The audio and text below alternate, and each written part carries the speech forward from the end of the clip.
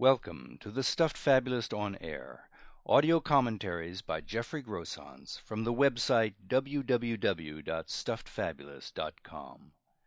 These commentaries present an independent point of view in the form of original fables and parables on psychological, social, political, spiritual, and philosophical questions of today. The ultimate moral or lesson of each tale is left to listeners to decide. The following tale is one of those that show up in the middle of the night and refuse to go home. Jonathan Swift. Once Jonathan Swift tried out for a stand-up comedy show. He thought he'd do his talking horse routine. That ought to slay them. "Have you got social comment chops, Johnny?" he was asked after being signaled to the audition stage and briefly introducing himself.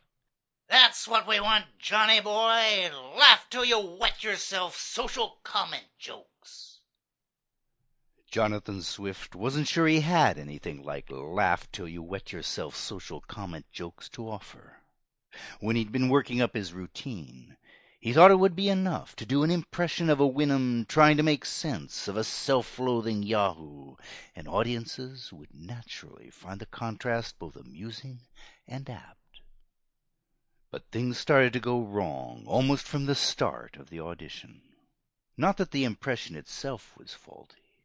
The neighing voice was pitch-perfect, while the air of bemusement in a Wyndham's recounting of such revulsion in a Yahoo at others of its own species that it was driven to distance itself from them through ridicule barbed with hatred, disgust, and contempt, demonstrated powers of caricature not often seen. Writing all his own stuff, Jonathan Swift had been confident every nuance of its multi-layered indictment would come out in the delivery. The problem was that nobody sitting out in the dark seemed to get it. One or two laughs greeted the first sound out of the make-believe Wyndham, yet what was being said met with a steadily deepening silence, then louder and louder coughing, and finally sighs of utter boredom.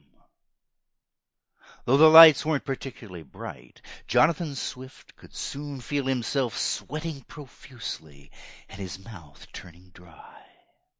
His hands, meant to suggest the graceful workings of a hoof at one moment and a claw-like grasping the next, went clammy and numb. A tic set his chin trembling, and holding a posture of either noble reason and civility on the one hand, or stooped dim-wittedness and belligerence on the other, became increasingly difficult to manage. Just when he wasn't sure he could carry on much longer, the mic was mercifully cut off, and he braced himself for the worst.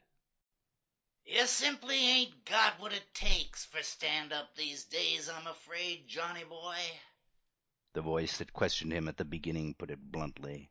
"First of all, those church robes you got on. Are you trying to turn us off or what? And this horse shtick just doesn't make it.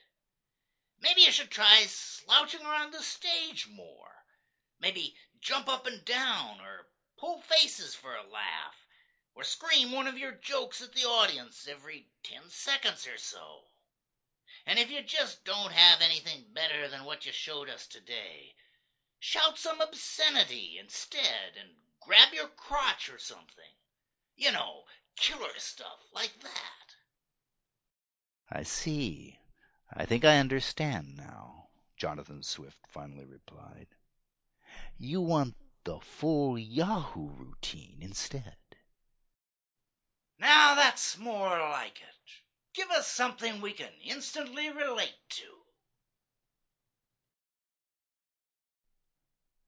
More fables and parables like the one you've just heard are available for reading, downloading, and forwarding at www.stuffedfabulist.com.